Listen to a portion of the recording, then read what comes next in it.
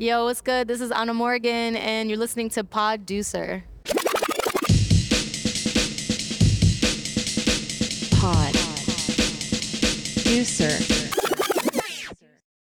Thank you so much for sitting down with us. We really appreciate your time. I like to start out with a fun little icebreaker question, which I ask all my guests on the long form, which is, what was your first concert?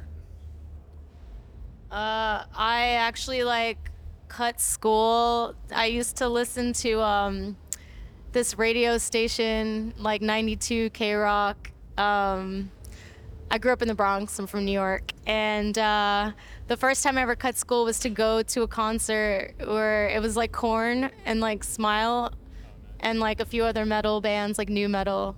I was 11. Did you enjoy it? Yeah, I had a really good time. I took the train all by myself. Really? I lived in the Bronx, and this was at the South Street Seaport, so I took the train all the way through Manhattan when I was supposed to be in class. It was fun. Yeah. It was a free show. I kept hearing it on the radio. It was like being promoted like over and over again, and I was like, I want to go to that. Dang, city kids are just built different. Like, I think of kids that grew up in, I live in Chicago now, but like the kids that grew up in Chicago, they just have a different grit about them. Probably the same thing with New York, even though New York's even more intense. Do you feel that that's true? Like, you meet people that are from the city and they just have like a little bit more street smarts? I mean, I think it's just out of necessity. Like, I grew up during a really bad time in New York City, actually. It was like, gunshots every night. Like, it was not good. So, yeah, I think you kind of have to have your wits about you when you're in public if you're in environments like that. Yeah, for sure. So you said something about a radio show, and I wanted to ask you, because I saw somewhere that you had a radio show. Do you still have the radio show? I don't do radio anymore. That was a UK London-based station called Radar Radio that got canceled. Yeah, during like the first wave of Me Too stuff. But it was where a lot of like my friends like got their kind of starts to their career. Like Sicaria Sound had a show also on that same like radio station. That's how I know them actually, or her now. Yeah. I mean, think if there's anybody else like people would know over here. Maybe like Oblig, I think, was also on Radar, who's on Rinse now. Yeah, a lot of people that are like doing Rinse stuff now used to be on Radar. It was cool. I did it. It's basically like the first time I played at Outlook Festival. I did like a 160 kind of hybrid set, and someone hit me up from that radio station, and they were like, it was at a time when like no one was really playing that sound, and there was no one playing that sound at that festival, and it wasn't really like very well known in the UK. So they were asking me if I would like present it in a way that was also educating their audience. So I was able to like put a lot of my friends on and like, showcase a really niche scene, which was fun. Yeah. For sure. Do you were you talking on the radio show and also a lot of talking? A lot of interviewing, but because I didn't live in London, I I would do my show and then send it in. And I would talk too long, and then I'd sometimes have 30 minutes of conversation that I'd have to figure out how to edit to like fit into like 10 minutes. Yeah. There were a few shows where like the interviews were so interesting that I mostly made the show about that. And there were some times when I like interviewed like a vocalist or something. It would be mostly interview and then like a track, of theirs, and then chat and then a track of theirs. Sure. Yeah. That's like that's how we did it for a long time on our show, track and then chat. We do stuff on YouTube now, so it's kind of hard, copyright stuff. Yeah. But have you ever thought about getting back into the radio? It's a little hard to manage now. Like, I'll still do like guest mixes and stuff, but even that's a bit much to like keep up with because I'm like traveling most of the time now. I do like doing radio, and mostly it's because, a lot of the stuff I play is super niche, and it's not really played, I do club music. So in festivals, there's not a lot of people like playing club music in those scenarios. And a lot of the tracks I play are from artists that like don't really have, big audiences, and they're my friends. So, that's the best thing I think about radio, or like creating platforms where you can just like shine a light on your homies and your community. Yeah, oh, totally. That's what we're trying to do here. So I completely agree. You have a very eclectic sound. You have a lot of different genres going on.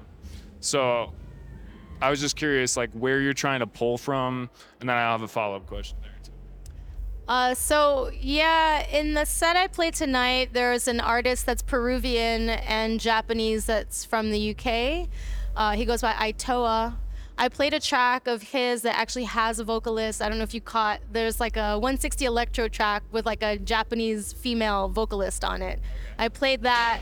One of the reasons I love that track is because, I rep the people. So in my hometown in New York, people actually know me more for like playing global club music. So like dancehall, reggaeton, dembow, baile funk, Afro house. That's what I did as a DJ before I ever started producing. But I was making a lot of like things that were influenced by sound system music. So like jungle and like Chicago footwork. Here we are in Chicago. Yeah, I heard some footwork.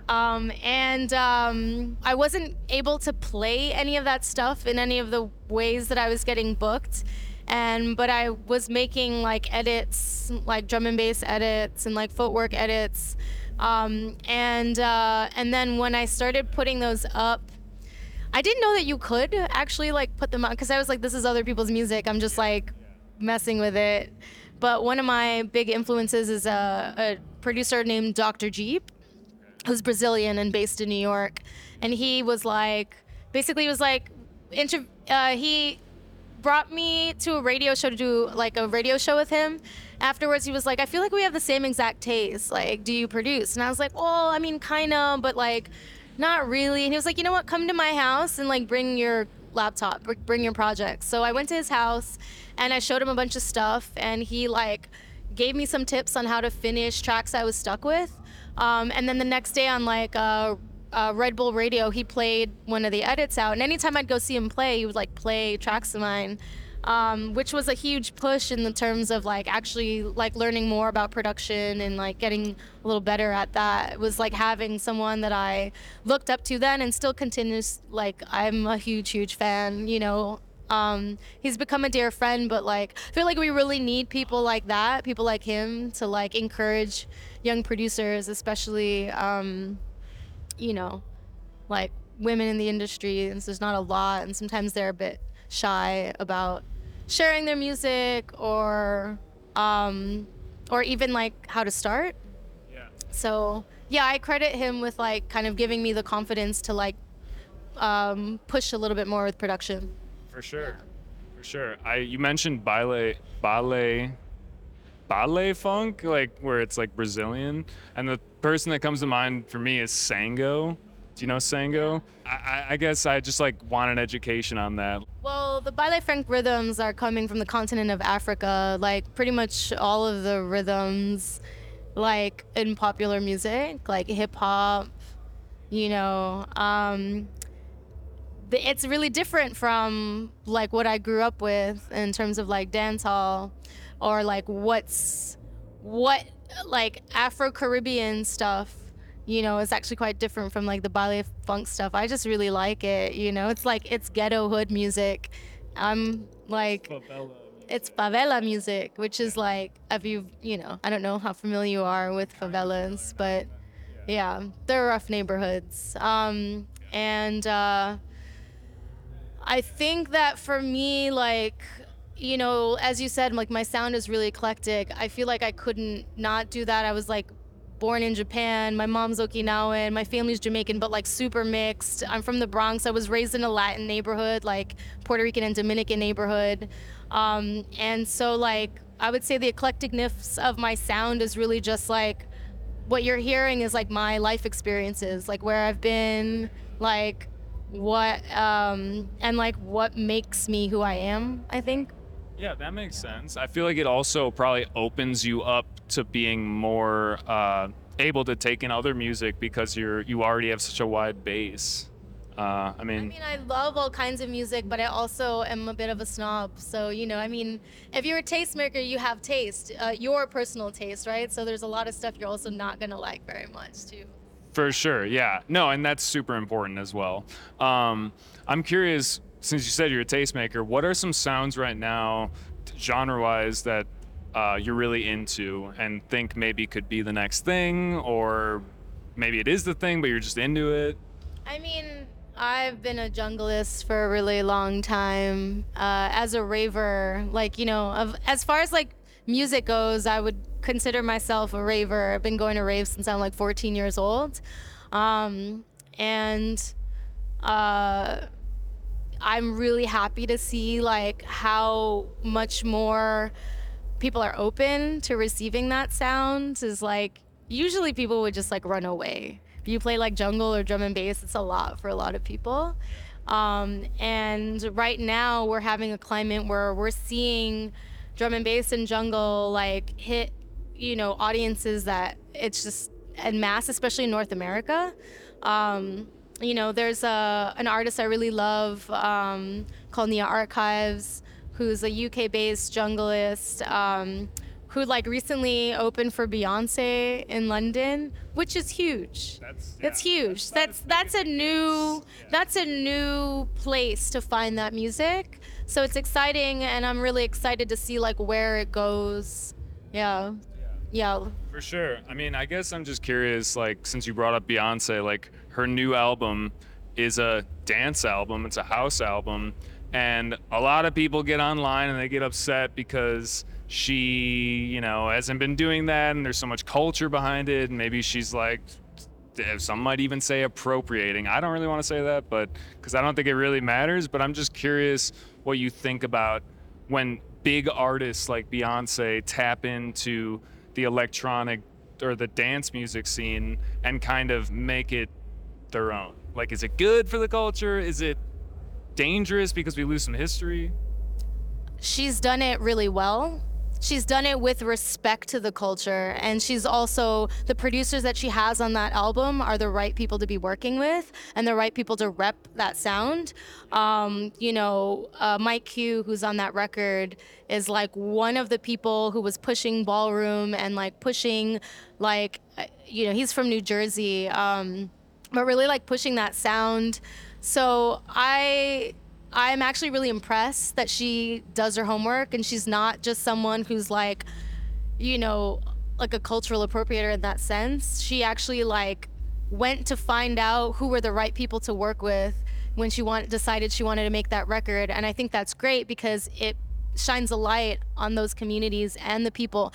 And then when she did that tour, for that record, everyone that she picked, like a lot of my friends were opening for her, and everyone that she picked was like a really like not super well known artist, but well known in our community. And like she also like put the right people on. So I really think she did that as tastefully as possible.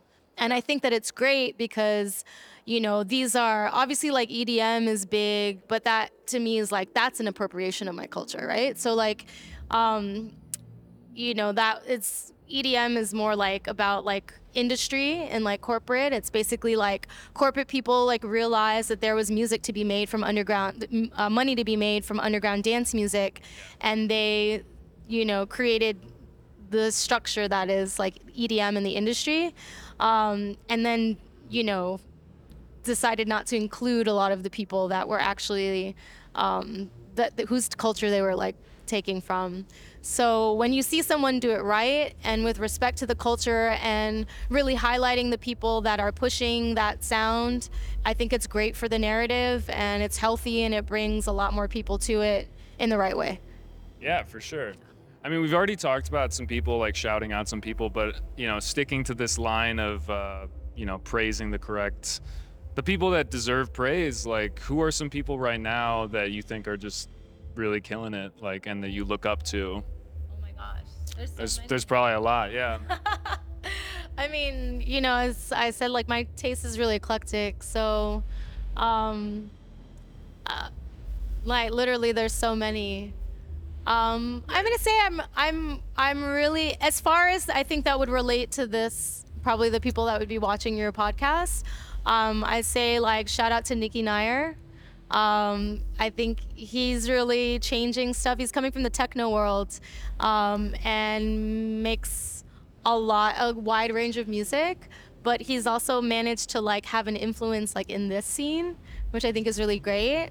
I played an edit of his that he made of like Ivy Lab's Cake in my set, and it's like a Jersey Club beat, and so like to see people in this, like it's actually really wild to see Jersey Club like having a huge moment. Obviously, I feel like TikTok has a lot to do with that, but shout out Unique, who's been like really pushing Jersey and repping that sound for a long time. It's crazy to see like people from like my like little club worlds in New York like doing these huge things, like, and uh let's see, Oak, I think also would relate to people that might be watching your podcast because he kind of plays in this world a lot too. He's originally from Calgary, Taiwanese Canadian. I love his music. He's more rooted in hip hop. Lately, he's been doing more like club stuff, but he just explores music. But his production's really clean and minimal and like really fun to play. There's an artist called Wise, who's actually here. That's the girl I was talking to. I played one of her tracks that I put out on the last compilation that we put out on my label, Worst Behavior Rex. Check out Worst Behavior Rex. So that was volume 4. That track has been getting played by like Machine Drum and like Sully, who's like her musical like idol. And last night when I played for G Jones, he asked me about the track ID. I was like, yo, G Jones just asked me the track ID for your track. And that's like the 3rd track she's ever made. So, shout out like Women Making Jungle. Yeah. And I had mentioned her earlier. I feel like Nia Archives is someone who's pushing the sound really far. Going back to like the UK, I would say Sherelle is probably like the biggest artist that's been pushing like footwork jungle and like the hybrid stuff in between there, a lot of turbo stuff. Yeah. I could kind of go on and on and on. Since we're in Chicago, I would say like Ariel Zatina is a really great, I guess people kind of more associate her with techno, but she's a great artist that's based here in Chicago, and like really inspiring. No, it's awesome. I feel like all these shout outs only open doors for people to go check them out. So I think it's totally worth mentioning them. Shout out G Jones. That's awesome that you opened up for him. I have like, I think that was the 2nd show with him, and then we have one more tomorrow in Austin. Nice. Oh, you're moving. Yeah, I was surprised, honestly, to get hit up by him. But it makes sense. We actually share a lot of some early influences. Like, he's a huge Luke Vibert fan, so am I. A lot of what I do is also influenced by, like, Luke Vibert, that era of rave, like UK rave. He's, like, a legend to me. I think it's amazing that he's been, like, bringing him out on shows. He booked him for his, like, Red Rock show. And I think what's interesting to me is, like, this sort of scene and community is it's a bit of a culture shock for me when I come into these spaces. It's very different from like, I guess, the spaces that I party in. And I